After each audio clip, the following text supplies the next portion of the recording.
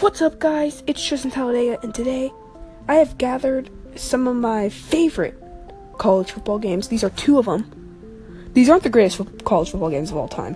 These are some of my favorites. I'm planning on making this a series, and these are not in any specific order. I just really like these games. Let's jump right in.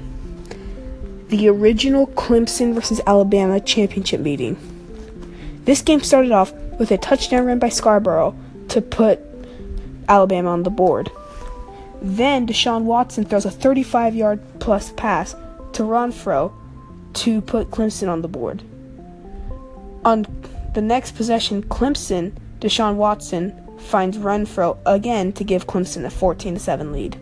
Later in the second quarter, Watson throws an interception to give Alabama the momentum, and Hurts runs it in for a touchdown to tie the game.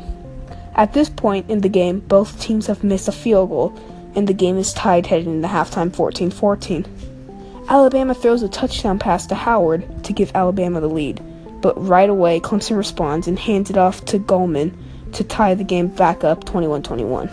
Clemson kicks a field goal to get a 3-point lead, 24-21.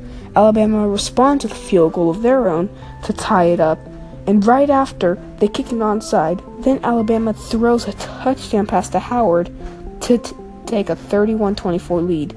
But Clemson gets a field goal, 31-27. Right after, Alabama gets a kick return and scores a touchdown, 38-27. Then Watson throws a touchdown pass to Watson, 38-33. Then Henry powers it through to give Alabama a 45-33 lead. Deshaun Watson throws a touchdown pass, but it's too little, too late, and Alabama wins 45-40. It was hard to decide between which Clemson-Alabama game. I'll probably put the other Clemson-Alabama game in the next list. And the last game on this first episode, Alabama versus Auburn in 2013.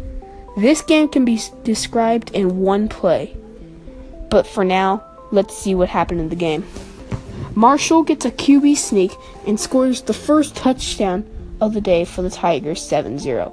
Then A.J. McCarron throws a pass to Fowler to tie the game 7-7. Landon Collins for Alabama recovers a fumble caused by the running back. Then right away, A.J. McCarron throws a 30-yard pass to Norwood for a touchdown, 14-7.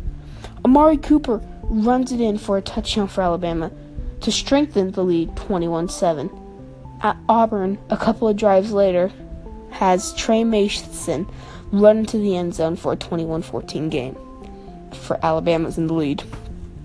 Marshall then throws a pass to a double-team Roosevelt, and Roosevelt catches it to tie up the game at 21-21.